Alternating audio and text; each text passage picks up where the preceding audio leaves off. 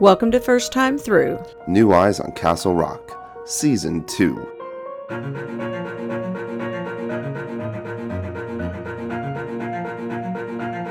I'm Kim Payne. And I'm Otto Mullins. This is our podcast chronicling our journeys through the Stevenverse.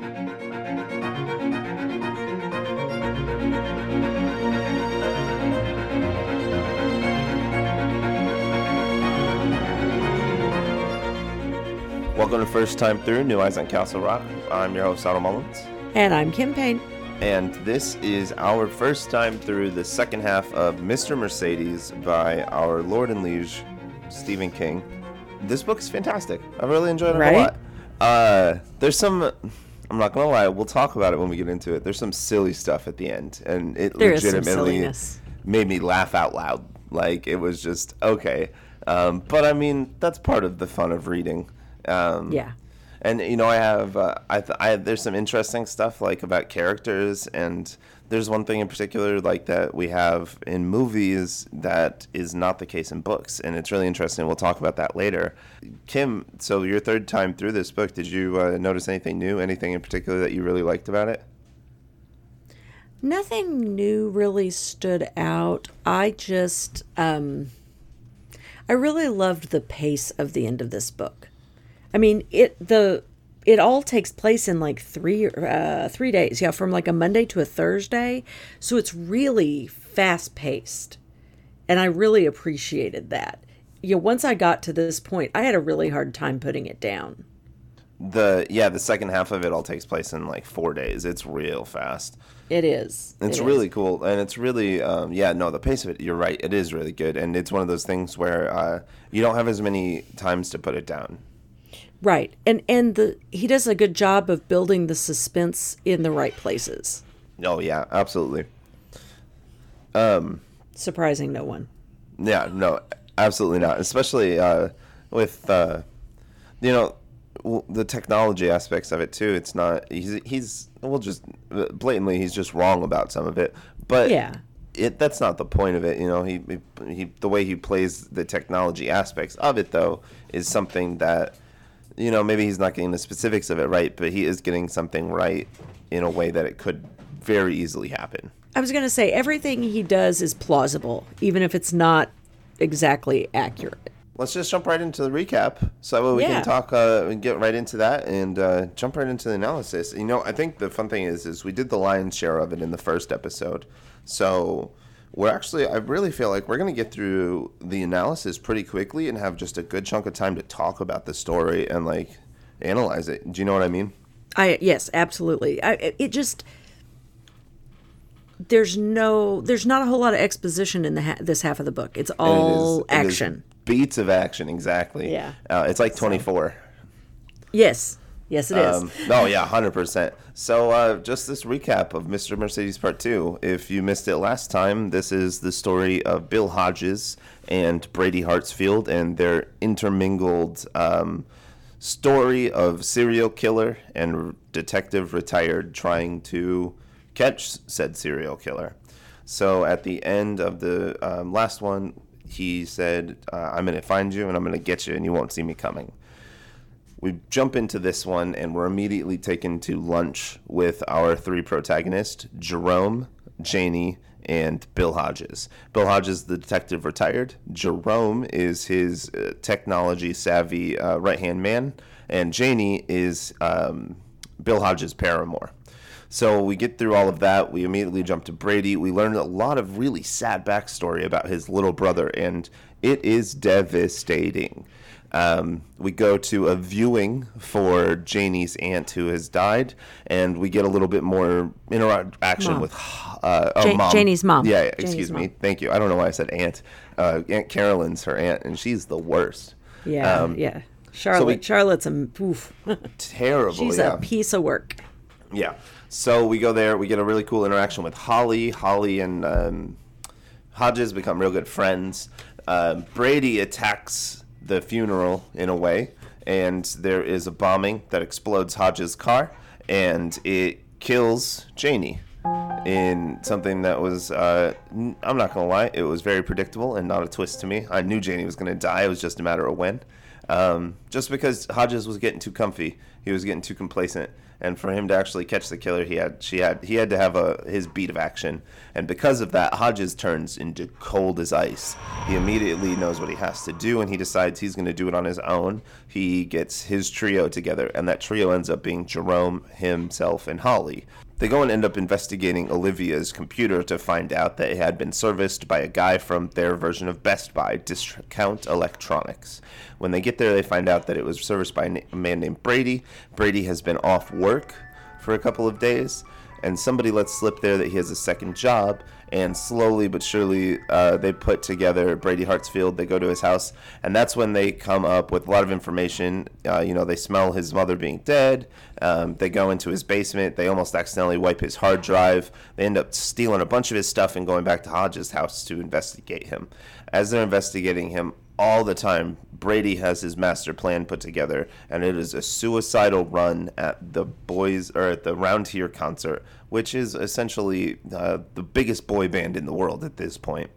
And he is going to create a giant bomb in the seat of his wheelchair that he is creating to just try and get as many people as he can. He wants to be infamous. He wants to be the biggest mass murderer in the world. He figures out he's got all of his plan going through all that. As he's finishing up all of that, Holly breaks into Brady's mother's computer. And inside of that, we find out that Brady's mom had been spying on her kid a little bit.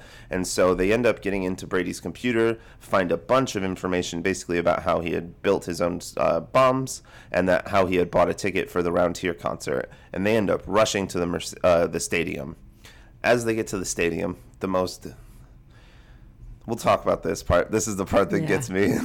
So they get to the stadium. Bill Hodges has a heart attack. Holly and Jerome are able to subdue Brady, defuse the bomb, and everything is fine. And they all live happily ever after. Quite literally, the most happily ever after, besides Janie, sadly. Right. There is a little epilogue of Brady waking up and asking for his mother. So that's a little But other than that, yeah, it is very much. And then they all became best friends forever and moved off to the rest of their world. And, that's the recap. So, Kim, what timeline are we dealing with? When did he write this book? Well, this book came out in 2014, in the spring of 2014. It was right after Dr. Sleep, which, of course, is the sequel to The Shining. It just hit me. Sorry, I didn't mean to interrupt you. It just hit me this book is 7 years old. And you said 2014, and I was about to say, wow, pretty recent. Yeah. Not as recent as you would think. No. According to the note at the end, he finished writing it in September of 2013. So I guess kind of a birthday present to himself. And right before Revival. And I really like this because it's kind of a departure from typical Stephen King. It's more of a murder mystery thriller instead of, Dr. Sleep was a sequel to one of the scariest books, The Shining, and then, followed up by another moderately scary book, that was kind of inspired by Frankenstein with Revival. Yeah. So kind of bookended by more traditional horror kind of stories. Yeah, absolutely. And I think it's interesting, too, that right after Revival, Finders Keepers came out, which is the sequel to Mr. Mercedes. Right. If you're not aware, listener, by the way, that this is a trilogy. Mr. Mercedes is part of 3 books called the Bill Hodges trilogy, with our lovable oaf, Bill Hodges, as the lead, I hope and imagine. Yeah. Yeah. Before we get too far into anything else, a couple of things to talk about. First things first, please make sure that you like us on Facebook. We are trying to really improve our social media game. We have a lot of conversations going on over there.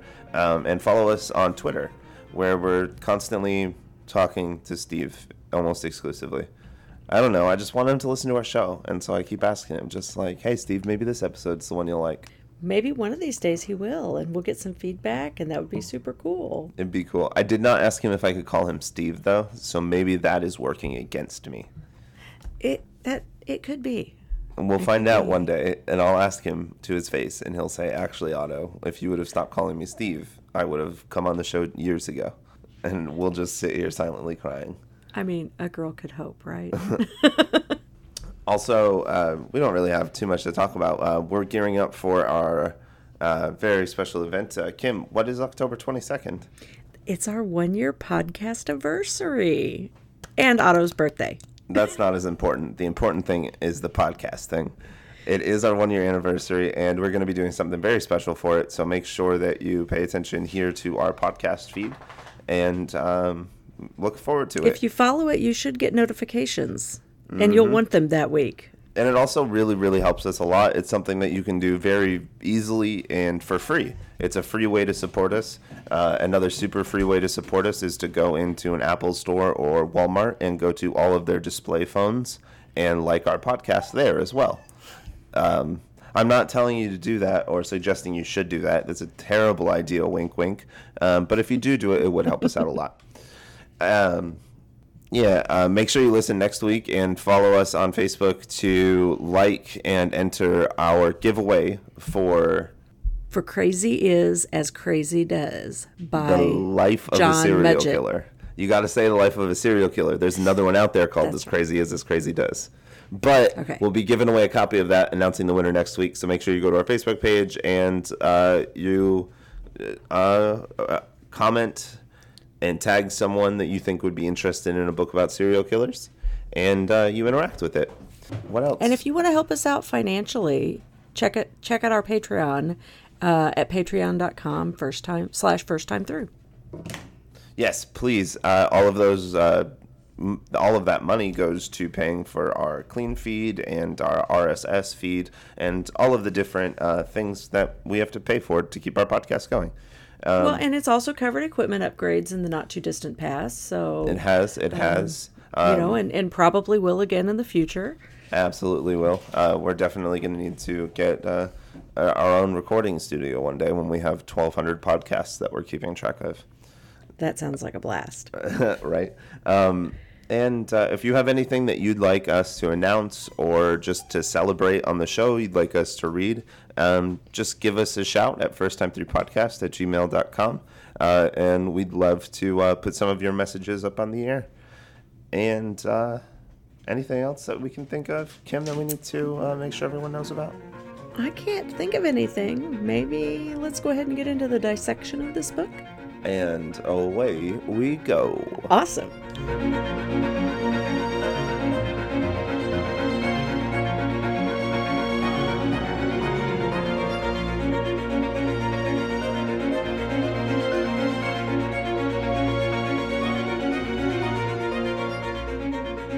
So we ended the last one on a pretty big note, which was, I'm going to kill you. You won't see me coming. And it really set the tone for what was about to happen. I do think some of what happens is a little predictable, but some of it is so wacky that it could not have been predicted. And I don't believe anybody that says that they did predict it. They didn't. No, not at all. We get a really nice scene here right at the beginning, which is Bill Hodges and Janie and Jerome all having dinner together at that fancy Italian restaurant. And they're just kind of going over the details of the case. It very much felt like intermission, and you're coming back into the story, and it's just kind of catching you back up. Yeah, it really did. It was a nice little recap. It was a good spot for us to stop, and it's a good spot for you to jump back in. If you're wondering where we are analyzing this week, we are going from pages 280 to the end of Mr. Mercedes. So when we go through this scene, and we don't have to recap too much of it. It's very cute. It's very endearing. And once you get probably another 100 pages past this, you realize it is there to make you care about Janie a lot and to make you realize how cool she is and how important she is. And then when she gets ripped away, it hurts so much more. Yeah, the one thing that I think that we need to make sure we mention in this is that, you know, Janie has decided that Bill is a private detective now and has given him a fedora because all private detectives need a fedora. You know, as everybody should know, you're not a real private detective until you wear a fedora. Right. That's private detective 101. Right. All the noir films have that. You've got to have it. So when she buys him this fedora, they wear it to lunch, and it is really striking. And it is specific, and it is very much, if you saw that hat, you'd be like, oh, there's that guy wearing that fedora. That's a very specific fedora. And so, it just really gives us a very specific detail about Kermit there, which is important. Kermit, by the way, we did not mention this in too much detail last time, is Bill Hodges' first name. So his name is Kermit William Hodges. And that's just great. That's a great name. It's wonderful. So we go from this really cute, endearing, wonderful moment, and we get real fast side shot cut right over to Brady. And Brady is just getting home from work. And not from work. He's getting home from recon at the arena. And when he gets home, he goes down into his basement, and he sees a picture of his little brother on the way down, and he ends up sitting there for a few minutes, and he gets lost in thoughts, and we, the audience, get treated to his thoughts in the form of a flashback. Yes, and, I think that this is one of those really important, this is not quite a dream sequence, but it's dreamy enough that I feel like that might fall under Dream Corner, because it really gives us a good... Yeah, because it gives us a good perspective into why Brady is. See, and that's the thing. For the first time in a while, we don't get much of a dream corner. You're right. This is very dream-esque, but it's not a dream corner. We can't have this full-on debate about it. It's because it has that dissociative feel to it that you're right. It has an ethereal quality about it. Just like anybody could be having this. It's a very relatable moment where you just accidentally sit down and you get lost in the thought of something, and then 15 minutes go by and you've basically relived that thing in your head. Yeah. And it's a very strong dissociative episode that he has. And Frankie's backstory is rough. It hurts my heart. Yeah, to say the least. It's so tragic. Frankie is his younger brother, who from birth was not treated great, and as he's being treated poorly, he ends up choking on a apple slice. And as he's choking on the apple slice, Brady's mother, Deborah Ann, former cheerleader, she decides that she's going to reach into his throat with her hand and pull the apple slice out. And in doing so, she actually forces the apple slice deeper into his throat. And what this does when she gets to the hospital is she's cut off oxygen to his brain for long enough that he now has brain damage. And she's not excited about that at all. No, not at all. And, they're already in pretty dire straits because... her husband has been killed in a work accident, and they took a settlement, and the money was already almost gone.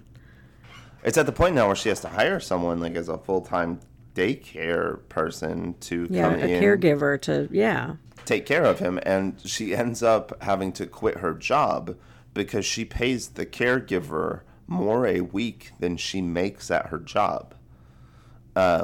Which, while a lot of this is terrible, there is a lot of very heavy-handed commentary on the way that we as a society treat single mothers, especially those single mothers of those with disabilities. Yeah, this is a really real scenario. I mean, daycare is expensive, and when you have daycare for a special needs child, it's out of control. Especially when it's live-in daycare. Mm-hmm. So she quits her job and she ends up spending the next couple of years at home exclusively with Brady and Frankie. And it's very rough. They do not have a good time. Deborah Ann will get very frustrated with Frankie, and she will beat him and different things. And she has to go get her job back. So she goes and gets her job back. And at this point, Brady is probably 12, and he is told that he's going to have to stay home and take care of Frankie. And he doesn't know how to process his feelings of frustration except by the exact way that his mother did. So he ends up beating Frankie as well when he gets frustrated with him, because he doesn't really understand any other way how to talk to Frankie or to do anything with Frankie. Well, and that's what he's seen. Yeah, and like that's what he knows. And it gets to the point where they're having breakfast one day, and Frankie is there and playing with his little toy truck, and he ends up pushing it towards Deborah Ann. Deborah Ann kicks Well, he pushes it towards the basement door. Well, no, he pushes it towards Deborah Ann, and then Deborah Ann just kicks it. And then Brady looks at his mom, and he goes, "Mom, why'd you just kick it?" And she goes, "I was just tired of him making that stupid noise." Frankie crawls over to get it, and he can't see it because the lights are off. So Brady leans in and he turns the light on, and Frankie is just peering over the edge. And this, I'm not going to lie, I think this is the part that spooked me the most. And I just wanted to, I'm going to read it from the book if you don't mind. No, go read it, yeah, because this is really awful. Frankie crawled a little further, still blatting. He looked down. Brady looked at his mother. Deborah Ann Hartsfield gave the smallest, most imperceptible nod. Brady didn't think. He simply kicked Frankie's triple-diapered butt, and down Frankie went in a series of clumsy somersaults that made Brady think of Fat Blues Brothers flipping his way along the church aisle. Brady, at 12, kills his little brother. His mother immediately... Oh my God, Frankie fell. Yeah, she immediately makes it an accident. Not Brady, what have you done? Oh, he had an accident. Or she gets down there and she realizes that Frankie's still breathing. So she has her Brady go and grab a pillow, and they smother Frankie. She gets a washcloth, cleans off his face, and they call the police and have a carefully concocted story of exactly what happened. And as I'm sure anyone that has put 1 + 1 together could realize, this is when Deborah Ann starts to drink very heavily. Yeah, she was drinking anyway, but now, all of that and then all of this and then, just put her around the bend. This section of the story is what makes these books so worth the investment to me. Seeing this just absolutely just bonkers backstory for this character that is pretty grounded in real life. Right. I wish we could say that we haven't heard awful similar stories before, but I've heard awfuler stories in the real media of reality, sadly. Oh, yeah. I mean, and that's, again, that this book kind of falls into that plausible category, which gives it this underlying terror through the whole thing, because everything that's happened so far, and almost everything that happens in the rest of it, it's all plausible. Oh, absolutely. Especially like when he starts, going to large events just is always a little spooky.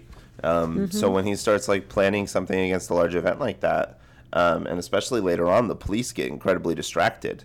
So knowing that, 75% of the police force is doing something else is a very plausible thing, too. It's very scary. Right. And so Brady comes out of these memories, and he is, it really just strikes me. So, and I know that's why I'm going to mention it, but he comes out of these memories, and he's shredded up a plastic bag in his lap just because he's unconsciously doing these things. And it's, Stephen King has a really great way of adding all of these mental tics into these characters to really show you like mental illness is so severe and awe-striking, and you don't have any control over it. Yeah, and prevalent. Everyone's got a little bit. Everyone's got a little bit. You know, Bill's depressed, and Brady's got all the Brady things, and you know, Holly is Holly, and she's got all the Holly things. And so Brady comes out of this memory. He ends up checking randomly just checking the newspaper, and he ends up seeing a small little blurb in a side panel about how Janie's mother has died. And someone, the journalist, has made the connection that it is the mother of the person whose Mercedes caused the Mercedes killings. And Brady reads all of this and immediately puts together that he wonders if Hodges will be at the funeral and if he'll be at the viewing. And he thinks he'll be at all three. Right, because, you know, he knows from reading all his crime books and watching all his shows that the police will go to events like that to see if, you know, the perp will show up. Yep. So they just go to watch. So he immediately surmises that Bill will in fact be there. And that's when he has a plan, and he says, "You won't see me coming," and he has a hallucination of his mother, which is it's the first time that we really see how far Brady's unraveled when he's starting to hallucinate. Yeah. So we jump over to Hodges and Janie. Janie tells Hodges to make sure he wears his hat because it's super cute on him, and she loves it. And I don't know, when you're in love and your significant other says something looks cute on you and that you should wear it, you're definitely going to make sure you wear it because it just makes everybody in the situation happier. Yep. And so he makes a big effort to be wearing this hat. They go to the viewing, and it's, you know, all the usual characters are kind of the way that they are. Uncle Henry and Aunt Carolyn suck. Charlotte, thank you. I don't know why I keep saying Carolyn. I don't know. There's another character named Carolyn, I think, in this, just not that one. Regardless. As Either they're way. there, Hodges notices that Holly isn't in the building with him, and he steps outside and he sees her chain smoking cigarettes on the porch, and they start to have a good conversation, and you find out that Holly just didn't want to see a dead body. It was just going to wig her out, and so Hodges is like, okay, I'll get him to put the body away tomorrow so that way you can come inside. And she's like, oh, wow, really? That's super cool of you. And he ends up just ending it by saying, are you taking your medicine? And she's like, how did you know I was on medicine? He's like, I'm a detective. But she's being in the moment, you know, once he says all of that, you really, like, if you can put it together and be like, I mean, if you're Bill Hodges, too, if you're a good detective, you can put it together, but she's just being very erratic with her emotions. Yeah. Well, and, you know, he's called her Holly the Mumbler. He didn't even understand what she ordered for dinner the other night. He can tell that she is not completely well. Yeah. And, you know, I mean, but the way he reaches out and makes friends with her after the way he treated her aunt, Olivia, who was also not mentally well, you know, he learned his lesson. Yeah, absolutely, he did. And, and especially, like, he just constantly thinks about the way he treated Olivia Trelawney and how he didn't give her a fair shake in the world. And it's a very telling quality about this man. It's a very good quality. Yeah. So, as they are leaving the viewing that day, we get a little flash over to Brady, and we find out that Brady has actually been following Hodges today. And surprise. Does a little click on Thing 2. And as he does a click, he ends up stealing Hodges' key code, stealing the peak, which is his little clicker thing. So he's able to get in and out of Hodges' car now. And, you know, ends that day just very. It's interesting because this is where it does. I did it in The Stand a couple of times, but it just does kind of like a world's recap. Mm-hmm. You know, and so it's like on this night, everything was doing this, and people were doing this. Hodges' partner, Pete Huntley, was doing this. And then we jump over, and it's the next day, and Janie and Hodges are getting ready for the funeral. Yep. They go to the funeral, and and it might feel like we're going fast, but like this is as quick as it is in the book too. Like it really is. I mean, we're 24 hours. I mean, we haven't even been 24 hours in the story time. Nope. And so they get to the funeral. The body has been put away. Hodges made sure to tell Janie to put the body away so Holly would come inside. They go inside, and Holly gets into a fight with her mother, and essentially Holly is not doing well, so she asks to ride with Bill to go back to go to the next part of the funeral, as you know, funerals do usually have multiple legs. And right. So she's like, I want to ride with him. And so they're like, well, no, Holly, you have to ride with your parents, even though you're a 45-year-old woman. And she's like, okay, fine. And Janie is the brilliant, magnanimous woman that she is, and she says, well, how about this? Why don't you go ride with them, Bill, and I'll drive your car? And he's like, okay, that's fine. And then as she does a little whip around, and I imagine, I can't wait to see it in the TV series because it's Mary Lou Parker, and she's great. I love her so much. And she's going to do a cute little spin, and she's going to take his hat off, and she's going to put it on her head, and she's going to say, can't drive your car without your hat. And then she walks out and gets in the car. They're driving away. They get to a stoplight, and then out of nowhere, boom, it explodes, and Janie gets blown up into 6 pieces, and it's wild, and it was very exciting. And this isn't really the way that it's presented in the book. I did present it here a little bit more theatrically.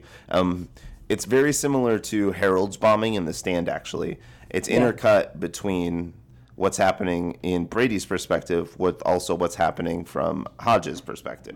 Right. So the bomb goes off. They rush to Janie. What's left of Janie. Right. And there's one of my favorite parts of the book, actually, is Hodges sitting there in that road area trying to figure out what exactly he needs to do. And he explains how he ends up just going cold. And not cold in a shock way, but cold in a, I don't have time to be emotional about this. I will end this. And he goes from, I'm going to solve this and put this guy away, to, I'm going to kill this guy. Right. And Holly runs up, and he gives Holly some instructions. He gives her his phone number, and it's super cool, because he doesn't really clue you in on it, but he just has a master plan almost immediately. Yeah, he does. Because this is when he springs into action. And anybody will tell you that there are a lot of people who will flounder until there's a crisis. And when there's a crisis, they lock in, they have a plan, they take the actions, and nothing can sidetrack them. And that's what happens here with Bill. It just flips a switch for him, and he's all business, and he immediately has it under control. Yep. So from here, he gives Holly a plan, and he takes her phone number down. He calls Jerome, and he tells Jerome exactly what he needs him to do. Well, he doesn't take her phone number down. He asks her for her phone number, and she's she's super upset and shoves her glasses case into his hand, and he just sticks it in his pocket. And he doesn't really think about it at all until the end of the information. He opens it, and he realizes that there is one of her business cards in there, and that's how he ends up getting her number. Right.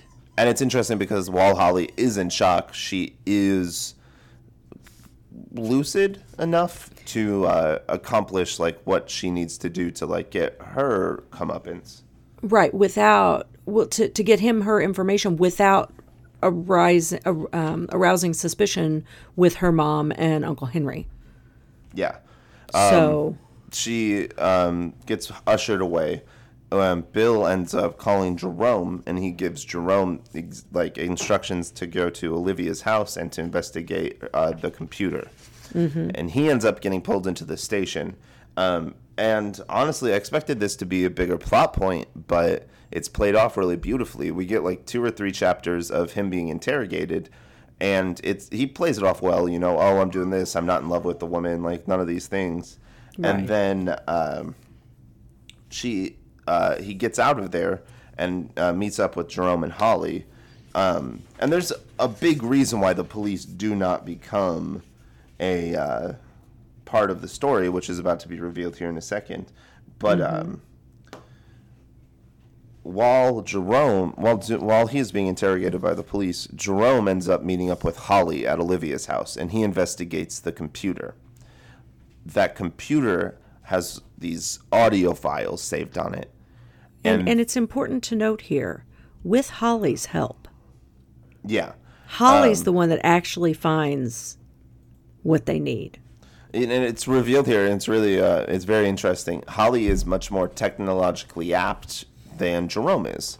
She's actually able to do a lot more things than Jerome is, and she is much more obsessive about it. So she is going to figure it out, and she does a really good job here, and she does find these programs, and Jerome ends up playing them.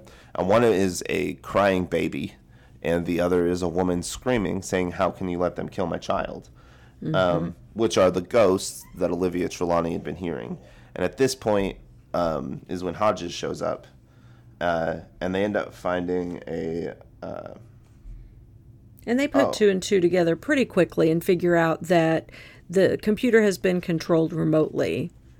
So it had to be somebody who had access to the computer to put the program on there to be able to access it remotely. So they start looking for who took care of her computer. Mm-hmm. And they find the Best Buy, or not Best Buy, Discount Electronics business card. And they get led to that.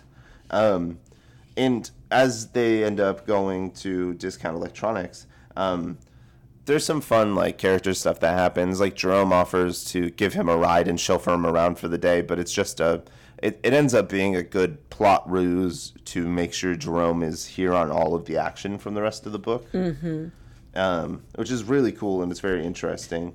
He ends up calling, and they get that information. He ends up going to Discount Electronics with Jerome, and Holly is already there. And Holly has actually just figured it out on her own, and she was like, "Oh, I figured you guys would be here, so I'm glad I was right." Yeah, and they're like, "How'd you get here?" Yep, and she's stolen the Mercedes that has been responsible for everything. Right. She didn't steal it per se. She borrowed it. She found the keys for it. She found the keys. She drove it. But she does not have her license, which is made very clear to them. So they go inside to Discount Electronics, the 3 of them. And at this point, these are our 3 musketeers. This is our main trio. These are our protagonists. And it's cemented in my head, And they go to talk to the guy who was... what's his name? Tones Frobisher. Brady's boss at Discount Electronics. And, they find... it's interesting because from Brady's point of view, it always seemed like these people were none the wiser. But then they're both Brady's a little weird. He's an odd one. Right. And it's interesting that... they end up doing this because they find out that he has a second job, and they also find out his name. Right. Yeah, and they figured that out. Or not his name, his address. His address. They have his name because they figured out who wasn't there from the website. They go in, and there's only 3 people listed on the website as possible techs, and 2 of them are there. So they know pretty quickly that they're in the right place. They've got the right thing. They just have to get his address, which, of course, they get. And at this point, it kind of flash sideways for us into a moment that doesn't make much sense now, but it is of two unnamed detectives that we'd never met before, and they pull over a car. And as they don't pull over a car, they pull up behind a car. And as they pull up behind a car, they end up dropping a box, and it's got just a rocket launcher inside of it. Right, yeah. So, we know from Bill's discussions with his former partner that they've got several big cases that they've been following, and one of them surrounds a pawn shop. And so, these new out-of-nowhere detectives, they stop for lunch and they see this guy coming out of the pawn shop with a rocket launcher. I mean, it's in a box, but it comes open. They see a rocket launcher. All hell breaks loose. So it just cuts away from there too. So then it's like, oh, okay, we got that scene. I wonder why that's important. And it's a good time jump because as we come back to the trio, our three musketeers, they've arrived at the Hartsfield residence. And as they pull in, the neighbor comes out and essentially says, hey, what are you guys doing? This isn't your house. And Bill, charming as ever, ends up getting information out of this guy about Brady and like what kind of color car he drives and everything. And he has a little memory flash of seeing the same mud-colored Subaru after his car got exploded. Mm-hmm. So he's able to, his subconscious and his intuition are putting it together here. He ends up going into the house alone at first because he's worried of anyone being in there. He gives a walkie-talkie to Jerome, and he essentially says, if I'm not back in a couple of minutes, call the police. If you don't hear from me every 30 seconds on this walkie-talkie, assume the worst. Right. He goes into the house, and there's no one there. Right, there's no one there. That's when he finds, Deborah Hartsfield's body and the basement and all the stuff that's left, which is not much. He finds that there's not much there. Right. He goes downstairs and he finds the computer, and he tries to turn it on, and all of a sudden it just starts counting down from 10, and he doesn't know what to do. Or no, he doesn't do that. Jerome does that. Jerome does that. And Holly turns it off, right. And he decides not to turn it on, so he goes and he gets the kids, and he says, hey, guys, like, everything's okay, come on in. They go in, and Jerome tries to turn on Brady's computer, and it starts counting down from 20, about to just erase the hard drive. And so Holly is smart enough to turn it off real quickly. And Holly has the realization that it's voice activated. And so they're trying to figure out what to do with that. They continue to look around. They're trying to find his password and everything. And then Holly, again, Holly really does start putting together a lot of these puzzle pieces. She's a very good little detective assistant. Yeah, she's very methodical in her thinking. She thinks things through in a very logical manner. And, this gives her a chance to show what she's capable of. Yeah, and her idea is that she knows that she, as a mentally disabled person, has a mother who is constantly checking up on her. Mm-hmm. So she thinks that Brady, who is also a mentally disabled person, will also have his mother constantly checking up on him. So her idea is to get into her mother's, to Deborah's computer and see if she can't suss out any information. Mm-hmm. Jerome and Bill do not think this is going to work. They think it is a dead end, and they have essentially given up. So Bill ends up calling his partner to try and, essentially turn himself in and say, right. Hey, I've been working this case, and I got a lot of information, and I'm really worried that something bad's going to happen now. He calls Pete, and Pete is freaking out, super excited. And we find out that the rocket launcher that those two unnamed detectives had found led to the largest guns bust in the New York police history. Right. So they are swamped. They are doing way too much. They are trying to, they're not doing anything really. They're getting publicity. They're taking pictures and they're doing photo shoots and they're doing all these things that are like, look how cool we are, look how like strong we are, look how enforceful we are. And inventorying stuff, but basically the whole force is there because they got the bust over the ATF. 100%. I really just enjoyed the commentary that Stephen King put in about there is definitely a time where the police are not doing any work and all they are doing is trying to gain public favor. Right. And it is very obvious. Right. And so we end up, he ends that phone call and he just kind of ends up realizing that there's nothing the police can do for him. He's on his own. Right. On this one. They're on their own. He's on his own because they're all occupied. They end up trying to have these conversations, and Jerome has a very he has a subconscious brain blast just before everyone else, and he kind of has the idea that what if Brady's going to do something to the concert tonight that his little sister and mother are going to. Mm-hmm. And so he's like, I should call them and tell them that to not go. And Hodges is like, no, don't do that. That's ridiculous. Like, it's not going to be that. He's not going to do something like that. He's going to do something like this. No, he said it was going to be the weekend. The message said it would be on the weekend. And there's this other thing that's on the weekend. Mm-hmm. Thursday's not the weekend. Yeah, Thursday isn't the weekend. He says, enjoy your weekend. I know I'll enjoy mine. And so they're trying to figure out where he could be trying to hit. And they end up just not getting anywhere at the house. So they pack up a bunch of the stuff and they go back to Olivia's, Trelawney's house. They go back to Bill's. Mm-hmm. They go back to Bill's house. And they have all this stuff there and they start looking at all these things. Well, and Holly's still trying to break into Deborah's computer.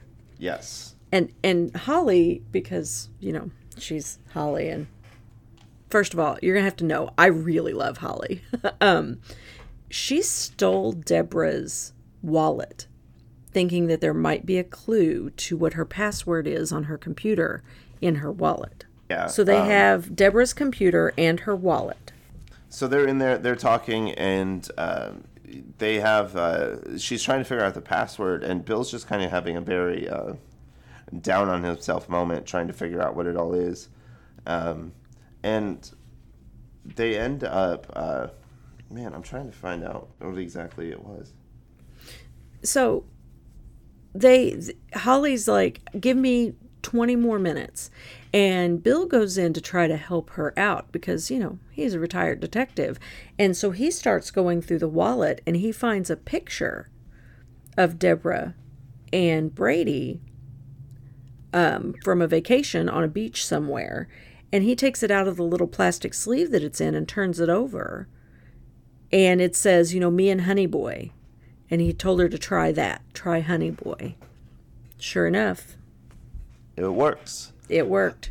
Honey Boy is the nickname that she'd been calling Brady throughout the entirety of the novel. So it was it was a very good password and moment. When she gets into the computer, it kind of revitalizes everything, and they get a list. Deep into the computer, they find just kind of a Word document about Brady with his social security number, his license, and all that information.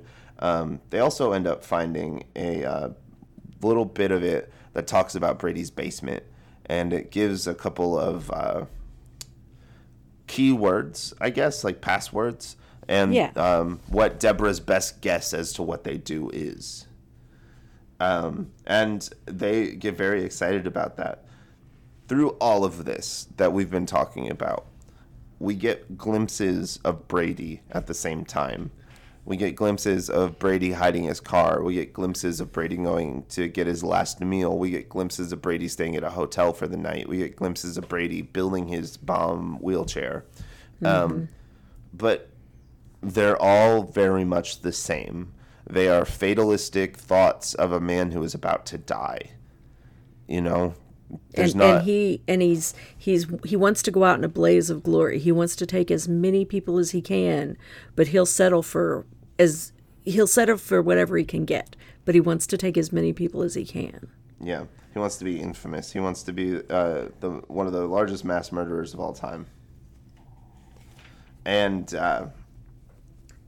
as and I just wanted to set that up so that way you know, like, we're not going to go through all of Brady's story because we're going to catch up with him again when he is going to the concert. As they figure out the list of all these voice words, they rush back to the house. They go downstairs, and Jerome actually sounds enough like Brady that they're able to use his voice to turn on all of the voice controls. So they turn on the light, and they turn on all the computers, and they start going through all the computers. And at this moment, Steve takes this time to make you worry about Jerome's little sister. And I really enjoyed this part. It was some real dramatic irony. So Jerome's family and Jerome's mom and little sister and his little sister's 4 friends get to the arena. And as they're walking, pulling into the arena, they see a man in a wheelchair struggling to get his way across the road. And they're like, oh, man, we should go and help him. And they're like, okay, if he's still there, when we get there, we'll go and help him. And then at the same time, we read a chapter that is from Brady's point of view of him being in a wheelchair, not knowing how to use it, and struggling to get across the road. There's this intangible connection that's made between Brady and Jerome's family, and Steve takes advantage of it consistently from that point on. Right. He makes sure that you know that Barbara, Jerome's sister, notices him and recognizes him and kind of keeps tabs on him. And he already of course, he's the ice cream man, so he knew who she was and spotted her, and that added to his excitement because knowing that it was going to directly affect Bill and Jerome. He was going to take out part of Jerome's family made him even more excited about the entire plot. Right. And of course Brady had disguised himself. He had shaved his head and was wearing oversized clothes, and he's also just in a wheelchair. And put himself in a wheelchair and just, made himself look enough different that, even people who, and he's such a loner that probably nobody would recognize him, even the people who know him. Yeah. Because he doesn't have those connections. He has 2 of them. Right. Well, and one of those is his mom, and she's dead. So he has one of them. Right. So, he really doesn't have anybody to recognize him or to stop him or notice him or notice that anything's even out of place. They're in Brady's house. Jerome gets into the voice locks, and they end up going through the computers, and they end up finding on his download history that he's downloaded the Anarchist Cookbook, which is a banned book in America that teaches you how to make improvised explosive and weapons from household objects. And he's learned how to make those explosives. He's also bought tickets, a single ticket to the Round Tier concert. During the time that they're going through this, Bill Hodges collapses over, and he thinks, oh no, I'm having a heart attack. And so for the next half hour, Bill Hodges is just going to be casually having a heart attack. He's like, no, it's fine. I've got some heartburn. He's like, no, it's good. And he's just sitting here burping up, almost vomiting acid reflux. Just, oh no, I'm fine. It's not a heart attack. I'll be good. Don't worry about it. We got to stop the mass murderer. Right. And it makes sense. He's a very old man. He's out of shape, overweight. Not very old. I guess he's not very old at all. He's just older. Yeah, he's older. Not even kind of very old. He's in his early 60s. He's not that old. Yeah, he's not old at all. So, he's just overweight, and he hasn't taken care of himself, though. And so he's in a very stressful situation. He's been in a very stressful situation for 2 days straight now. So it makes sense that his heart's starting to give out a little bit. They realize all of this, and they take off towards the arena because the concert's about to start and they have nothing else that they can do. Earlier, when Jerome had been worried about the concert, Bill tried to appease him by calling the head of security at the concert, who he was old friends with, and telling him like, hey, there's going to be a man called Brady who's trying to get into the concert, and they said he was a child molester and that you should take him out. And the head of security was like, oh yeah, I'll get him. But Right. they gave him the picture from Best Buy, from Discount Electronics. Right, right. So, it doesn't even look like him. Not at all. So Brady is able to slide in very easily in his wheelchair with all of his explosives, and they are very kind, and they even help wheel him into his seat. And so as Brady is sitting there, he sees Barbara across the arena, and they make eye contact, and the music starts, and the concert begins, and everything, like, it's super happy and jivey and good. And at the same time, and Jerome's trying to call his mom, tell her to get out of there. But as anybody knows, anytime you go to a big event, anywhere where there's lots of people, there's no cell phone signal. You're not getting a call through. It's not happening. No calls, no text. It's not happening. Yeah, it definitely, and it's gotten better in the last, couple of years, but it's still something, when you have that much cell convergence in one space, it's hard. It is hard. And so we get it's intercut all of those scenes of the concert happening, and this is where it gets very similar to, the denouement of The Stand, in fact, too, with these intercut moments. With the back and forth, and they're like all like a page and a half, like a page, basically. They're fast moments, and each one leaves you wanting to know what's happening in the rest of that story. But also, when you go into the next part, you're like, oh, yeah, this part's happening, too. I wanted to know what's going on here. So they rush into the arena. They pull into the back way. They ding up the Mercedes on the way in. They rush out, and they start running in, and Bill starts to collapse. His heart it's donezo. It's a goner city. And so he has this heart attack, and as he's falling, he pulls Jerome and Holly down, and he's like, here's what you need to do. And he kind of like relays his plan to him. It's very close to when Brady was planning on setting off the bomb. They start their big final song, which is the one that they're so excited about. And this is the part of the book that made me actually laugh out loud, Kim. I laughed so hard because, it's just set up in this big climatic way. You think something crazy is going to happen, and then all that happens is Holly just runs up and beats the shit out of this man.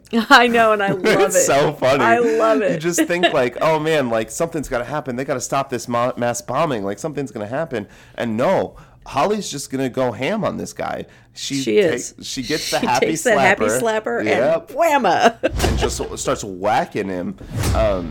And all the while, picturing her tormentors from high school that had been bullying her and that had bullied her into a nervous breakdown, and she's like, "Take this, you, because you're this person in my head," and she just waylays him. And Jerome's just standing there trying to figure out what's going on, and it's really interesting because he ends up as soon as like he gets Holly to calm down a second, he rushes in because like the bomb's still there, the bomb's still active. But I have learned from reading this novel, to disarm a bomb, all you have to do is take the batteries out, and you're good to go. Right. So don't forget, if you're ever in a situation where there's a bomb, take the batteries out, and you're fine. I mean, at least in this case. So they take the batteries out of the bomb, and it's fine. And a very funny moment happens because Barbara, and who is Jerome's sister and Jerome's mother, they come all the way around the arena, and they're just like, "Why are you beating up this man in a wheelchair? What are you doing, Jerome?" And it's just very funny. I thought that was a very like humorous moment because it kind of sets up them having to spill their guts about everything. Right. There's no way that Jerome can hide it now. His mother just saw this. So it's going to come out now. And they disable the bomb. They get Brady out of there. And they continue the concert. Right. Like nothing happened. Like there was never a bomb at all. They saved the day. And that's the end of that chapter. And we're kind of treated with, this is, when you look at like story structure and everything, this is the resulting action. So, our heroes have returned home. How are things different now?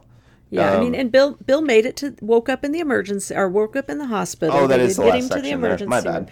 Yeah, that's important. Bill did not die. He woke up in the hospital, and his former partner's there going, man, you did it this time, didn't you? So Bill's okay. He's in the hospital, but fine.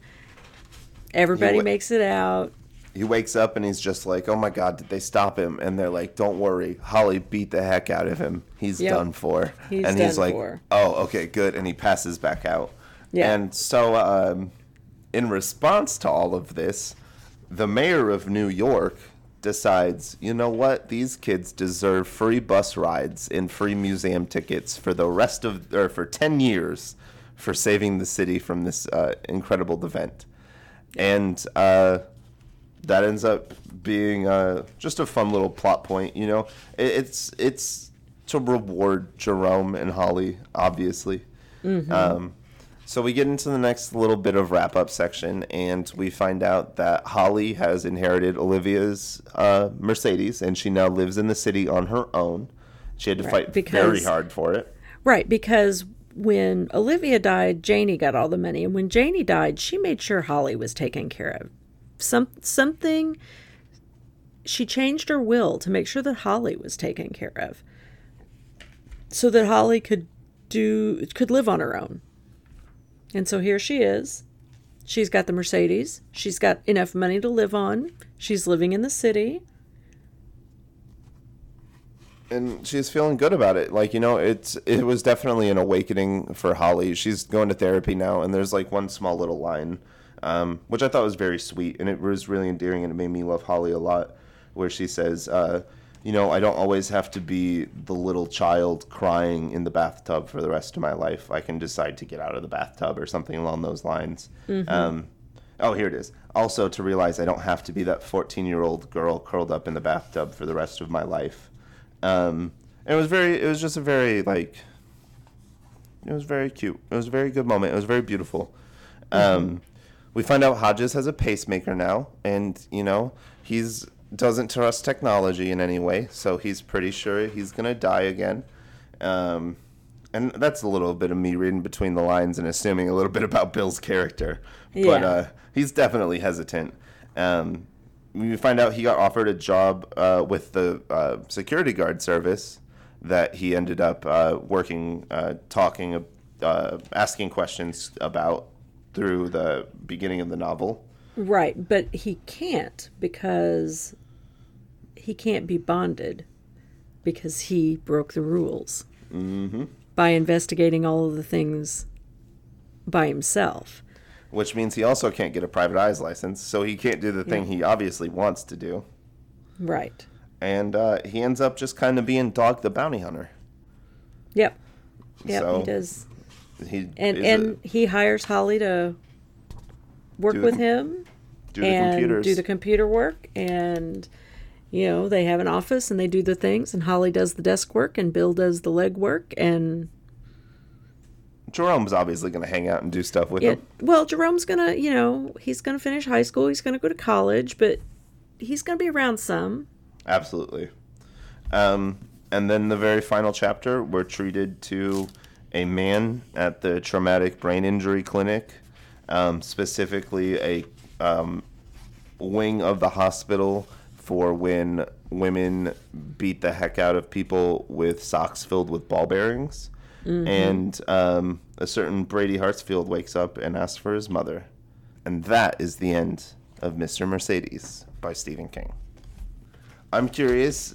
You don't have to tell me. I'll go and read the blurb of Finders Keepers. Does Brady come back? Is he another villain, or is he just there? Do we ever see Brady again? I'm gonna wait on that. I'm not gonna answer that question. I wanted answers. I wanted immediate satisfaction. No. Okay, fine, whatever. Mr. Mercedes though is a great novel, really incredible, and up until this point, we haven't read very much human suspense from Steve. We've read some of it. Later had quite a bit of it, but obviously, when you introduce the ghost light into it, I'm gonna not take it as a grounded, realistic story at that point. I do think, I think that Steve probably shows a little bit of mysticism into every book, and I wouldn't be surprised if Holly had some level of supernatural mysticism. If she had, if she's like one of the white, the people of white from that are talked about in The Stand. Do you know what I mean? Yep. She was that type of character, showing up at the right time, doing what was needed in the right moments, you got to have a certain amount of luck to run up to a man with a bomb strapped to every single piece of his body and just beat the heck out of him. Mm-hmm. Yep, I agree. Do you want to know a couple of like really interesting fun facts I liked about this? Yes, tell me what you liked. So, this is just it's not as much like a segue. It's not as much like a what I liked thing, just as a thing that I thought was interesting. Did you know that in a movie, villain characters are not allowed to hold iPhones? Huh. So, I spoilers. didn't know that, but yeah, I guess that kind of makes sense. Yeah, spoilers for a couple of movies here, but particularly the movie Knives Out. Have you ever seen the movie Knives Out? Yes. So if you watch the movie Knives Out again, which was super hard for me to watch. Yeah, no, it's super. You didn't like it? Oh no, I loved it, but I don't do vomiting. Oh yeah, that was. And so that movie was super hard to watch. I really loved the movie, so it was worth it. But woof. It's a really good movie, and if you haven't seen it yet, definitely go watch it. Because spoiler alert, if you watch it again, you'll notice that the only character that doesn't have an iPhone is the inspector and the person that did it.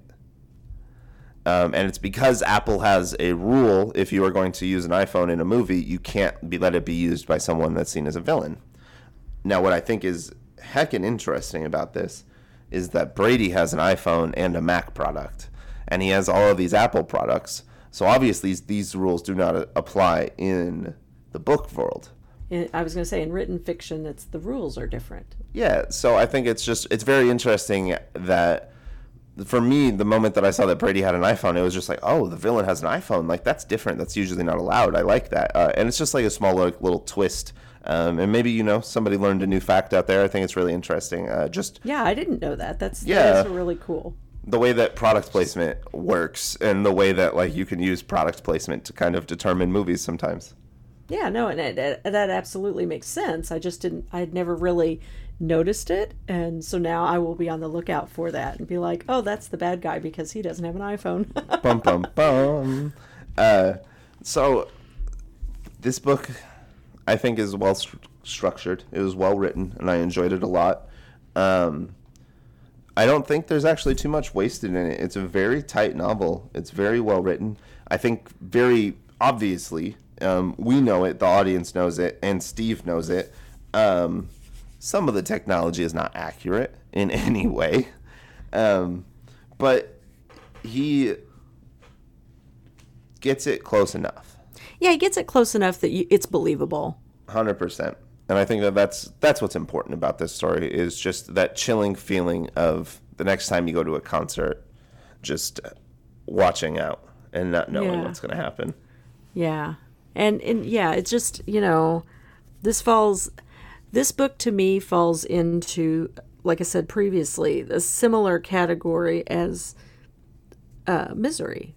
Because what gives it its scare factor, which there isn't much of one, but what gives it its scare factor is that not only could this happen, this has happened. I mean, not exactly, like with the car and the thing, but this happens, and things like this happen, unfortunately, in our country every day.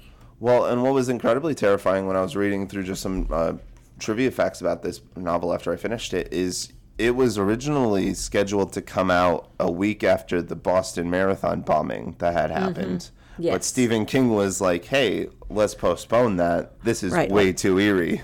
Yeah, way, way too scary. Because it's a similar, Brady's weapon is a similar kind of bomb. Homemade explosive with shrapnel that was used in that Boston Marathon bombing. Well, and it's just interesting to, I'm very excited to see the TV show. I'm very interested to see how it ended up working out. I know, that they added a character and stuff, or that they added like a person and like combined a character. I don't know. I read like half a sentence on it and then realized I was spoiling something and I walked away from it. But I'm very excited to see not what they changed, but how they adapted it.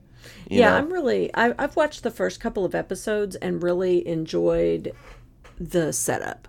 Okay. I enjoyed where it started. So, and I feel like that it's a good amount of material to transfer to a TV series. Because I think that each season has like maybe 8 or 10 episodes. So I feel like it's a good amount for that. Final impressions? Anything else you want to say about the book? Did you notice anything new reading through it again? I really didn't. I've read this one recently enough that it was all still pretty fresh in my mind. Because I don't even think it's been 18 months since I had read this, leading up to this. So it was still all pretty fresh, and I remembered the plot points pretty well, and so nothing really just stood out this time because it had been so recently that I reread it. Okay. As a person reading through it for the first time, I noticed, I think it's interesting how, as Stephen's gotten older, his characters, his protagonists have also gotten older, and we can definitely see that through his writing. And I think that's expected of someone. You start to relate with older people as you get older. Right. Write what you know. Yeah, exactly. I think he's getting. I think that he has gotten to the point now where he realizes that some of the scariest stuff that happens are when people do the bad things that we know people can do. Right. The people are the monsters. Yeah. Scooby-Doo got it right. Scooby-Doo got it right. The people are the monsters. And I think that going through it for the first time, it's really... Jerome and Holly and Bill are such a weird trio, and it's a very good feeling at the end. Yeah, I mean they're not three people that you would normally think of clicking together. And just honestly, I didn't expect to feel good about it at the end. I didn't expect to I don't like that Holly just ran up and whacked this guy. I think it would have been a lot cooler if there had been some more grace to it. But also, what else was she going to do? Right. Yeah, what else was she going to do? And, the fact that she was able to channel that anger and actually do it was so huge for her as a character, for her as a person. Something about it is just so funny to me, and it made me laugh so much. Yeah. All right. So, if you don't got anything else to say, I feel like we need to rate this, baby. I do feel like we need to rate this. I've got our spreadsheet up here so I can document it for us. I do too, actually. So you've been watching. Oh, you made a new tab. I see what you did. I feel like that's probably a little more organized. I just wrote season 2 and Mr. Mercedes in there. I didn't see the new tab. I just deleted it. Now you can't see it. You'll never know what I did. All right. Okay, so what do you think for the writing? All right. So writing. So just to recap our plot, our 3-point scale. Every one of our books is rated on 3 different factors on a scale of 1 to 10. Those 3 factors are writing, plot, and it factor. Writing is the sentence structure. It is the word choices. It is the actual writing of the book. The technical stuff. The technical writing. How long is it? Is it pretty? Did he use adjectives well? The plot is our characters, and it's our story. Are the characters good? Are they well-rounded? Are they written well? Are they dimensional?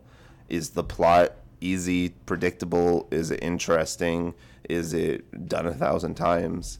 Does it end well? Which I think is something that most Stephen King fans and people that don't know Stephen King especially like to stereotype. And then our personal favorite category, the it factor. The it factor, and I've thought of a great way to phrase this, the it factor on a scale of 1 to 10 is how likely are you to start a podcast with your friend about this book? It's just essentially that feeling that you get when you read through a book and you're like, this is special and I love this. This is good. This is great. I need want to share this with people. Yeah. Mm-hmm.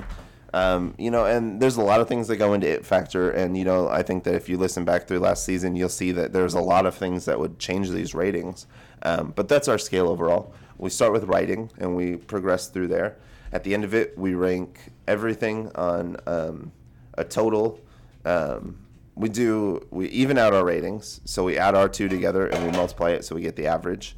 And then we add everything together and divide it by 3 so we get an overall 10-point rating from the two of us. So for writing on this book, let me look at season 1 real quick. So season 1 for... my first instinct right here is to give it a 6. And if I give it a 6, that puts it in the company of The Body, An Apt Pupil, and Just Underneath Eyes of the Dragon, and later. And I do think that is about where I'd put it. A 6 seems solid to me for Mr. Mercedes. It's a really strong opening. It's a really great book. There is nothing particularly special or fascinating about the writing of this book. It is at this point, 35 years into his career, to me, this is him having a really great story and a really cool idea, and then using just all of the basic tricks that he knows to get it out as quick and easy as possible. This is a popcorn book to me, Yeah, I can see that. This is honestly not meant for what we did. It's not meant for a deep analysis. It's meant for you to read it and go, whoa, Holly's cool. She beat that guy up. Right. Yeah. See, and I was going to give it a 7 for writing, but only because of the pacing. Okay. Not only because of the pacing. It's a good story. It's tight. There's not a whole lot of wasted words. And I'm giving it the 7 because I couldn't put it down. When I sat down and read this book the first time, I read it in a day because I couldn't put it down. I was engaged in the story from the very beginning, and the pacing was such that it was hard to walk away from. Definitely, and I can see that. I would say that the pacing in the first half is it is significantly slower. It actually makes me feel like it's a car getting ready, It is warming up and revving up, and then it's going. You can't stop it at that point. Right. Yeah. No, I think a 7 is a good rating. Onyx, do you give it a 7 too? Is that what you wanted to say? Okay, moving on to the plot. Plot characters are great. I really enjoyed our main 3. I really hated the people I was supposed to hate. The story is good. Honestly, it was not super predictable. I didn't expect Brady to be just blatantly trying to get Bill Hodges to commit suicide and then eventually, flip on himself and get himself to commit suicide. Oh, I really enjoyed the twist when Brady's mother ate the hamburger. I thought that was particularly well executed and well done. It was not obvious in any way, and it really played off well. Mm-hmm. So plot, I would probably give it. Let me double check my ratings in season 1 to keep this in track. We had to do a lot of fixing last time because I did not pay attention then. Right. I think I'm gonna give it a 7. 7 puts it right up there, right next to Apt Pupil again, and I think that's a good spot for it. Yeah. But it makes it better than the plot of Eyes of the Dragon, better than the plot of Shawshank, and better than the plot of Later. And I think that those are all that all makes sense to me. Yeah. All right. I'm comfortable with that because I was also going to give it a 7.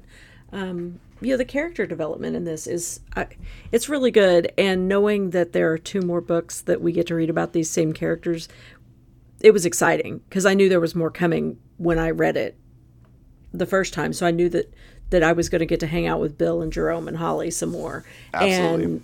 And I really enjoyed that. And I'm a huge fan of how well he develops a character. We read a short story 2 weekends ago. It was only 4 pages long. And you got character development in those 4 pages.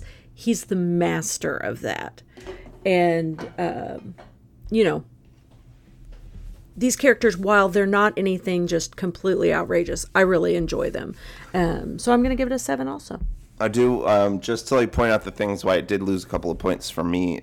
Some of the characters that we do encounter through the story are nothing more than props, and they're used exactly as nothing more than props. They don't even feel like real people, and I didn't like that much. I didn't like the character Isabel in particular, which is Pete Huntley's new partner. She was kind of painted to me as just like an overbearing, naggy type of woman, and I didn't like that caricature of her. I did have a headcanon that it's the same Isabel from later, and I thought that would be cool. Right? Wouldn't that be crazy? That's my headcanon and my theory right now. Okay. All right. Yeah. I don't hate that. Yeah. And then, when I frame it that way, it makes more sense that I just don't like her, maybe more as a character, which I thought was interesting. I definitely want to go check through later and see if there's a Pete Huntley reference in there at all. I'm going to have to read that again. And you're right, I am excited that there is more of it. I do want to read more of their exploits. Yes. And so, It Factor, Kim. I think you go first this time. What are you doing for It Factor? I'm going to give it an 8 because this is absolutely a book that I would say that I would feel comfortable recommending somebody start with. But is this a book where you're going to get them on that Steve life? Are you going to get them hooked? Are they going to be reading everything? Yes. You think so? Yes, because I can say that with confidence because I know where the characters go. Okay, but so I guess then to me that makes it sound like you're not just saying that it's this one novel. It is the series. Well, no, it is the series, but it's a really good starting spot because you almost have to read 3 books. Okay. And then once you get to the end of the by the time you get to your 3rd book, you're Stephen King for life. Okay, I'm excited then. That'll make the 3rd book good. Here's the thing then. I guess that this is where it gets interesting because for me as a first-time reader, it's a good book and I like the characters. I probably will never read it again. Okay. It just doesn't have that it factor. It doesn't have that. I don't have a need to reread it. Even with The Stand, when we finished it, there was a need that I was like, man, I've just devoted 2 months of my life to this. Should I just start rereading it again? Yeah. And there's that draw. Whereas Mr. Mercedes, yes, there is a draw to continue the series, but for this specific novel, there's no draw anymore. I know it. I've got it. I don't feel I need it again. Okay, I can see that. So for me, it hits that 6 mark again. Okay. Altogether, we end up with an overall writing ranking of 6.5. The plot comes in at 7. The it factor comes in at 7, with a total ranking for 20.5, or 6.83. Better than Revival, better than The Body, better than Eyes of the Dragon, but not quite as later. good as Apt Pupil. Yep, but not quite as good as Apt Pupil. Mm-hmm. And that's where it's sitting right now. And that's Mr. Mercedes. I think, I'm going to take a couple of seconds here, hit you with some theories about what's going to happen, though, in this series. Okay. They made a big deal about this blue Mercedes. Obviously, they're going to have their own, the bounty hunter style bounty hunting license business. I'm very interested to see how that goes. I think it'll be very fun. The next one is called Finders Keepers, which is interesting to me. I'm curious how that's going to lead off. I don't think that Brady is going to be the villain of the second one. I think we're dealing with a Jafar situation here. I think that Jafar will be back in the third movie. No, Jafar was back in the second movie, wasn't he? Never mind. I don't know who I'm thinking of. But I don't think that Finders Keepers is going to be about Brady. I think it's going to be about something else. It's going to be something about... we're going to get a lot more of Bill's backstory. I also would not be surprised if Allison gets kidnapped in the next couple of novels. I think that would be very apt. And it would be something that we'd see. I would like to meet Bill's family. I think we'll do that. And frankly, I'd like to see Holly punch her mom in the face. And I'd love to see that happen. Man, that would be so satisfying. Just one good lick on the jaw, and I think we'd all cheer a little bit. I think you're right. Well, I don't have anything else to say about Mr. Mercedes. All right. Yeah, I don't either. I think I enjoy it, and I'm looking forward to reading the other books, and I know that we'll get those on the schedule eventually. Really excited to read the books. Super excited to see the TV series, and thank you guys so much for listening. Are we announcing the new book yet? Oh, no, we're not. We posted a riddle. Week. That's going to be, that's going to be coming out at some point. And next week is going to be an incredible bookmark where we're going to be diving into some serial killers and it'll be real good after doing through Brady. I looked up a couple of interesting facts, and we're going to have a friend of the show, Darwy Sandleben. She's going to be on to talk to us about serial killers and their stories and how they've impacted her as well. I think it'll be really fun. I'm looking forward to it. That's actually Absolutely. A topic that's super fascinating to me and has been for a long time. So yeah, it's going to be great. So make sure you check us out next week here for that. And everywhere that you can see podcasts and listen to them, make sure you follow us and subscribe. Follow us on Facebook, like us on Twitter, and go give us money at Patreon. And just in general, please give us lots of attention and love. Yep. Thanks for hanging out with us. I'm Otto. And I'm Kim. And this has been our first time through Mr. Mercedes by our Lord and Liege, Stephen King. We hope you enjoyed your first time through.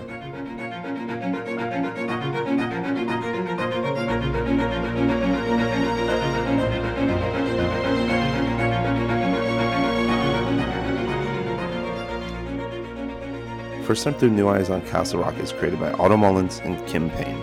Our art is done by Kurt Payne at Who Knew Art, and our music is done by Jason Rager. Everything's original and incredible. If you'd like to support us or any of our artists, please get in touch with us or go to our Patreon and please pledge. All of that money directly goes to help us produce more shows, and we're so thankful for it. Thank you for listening.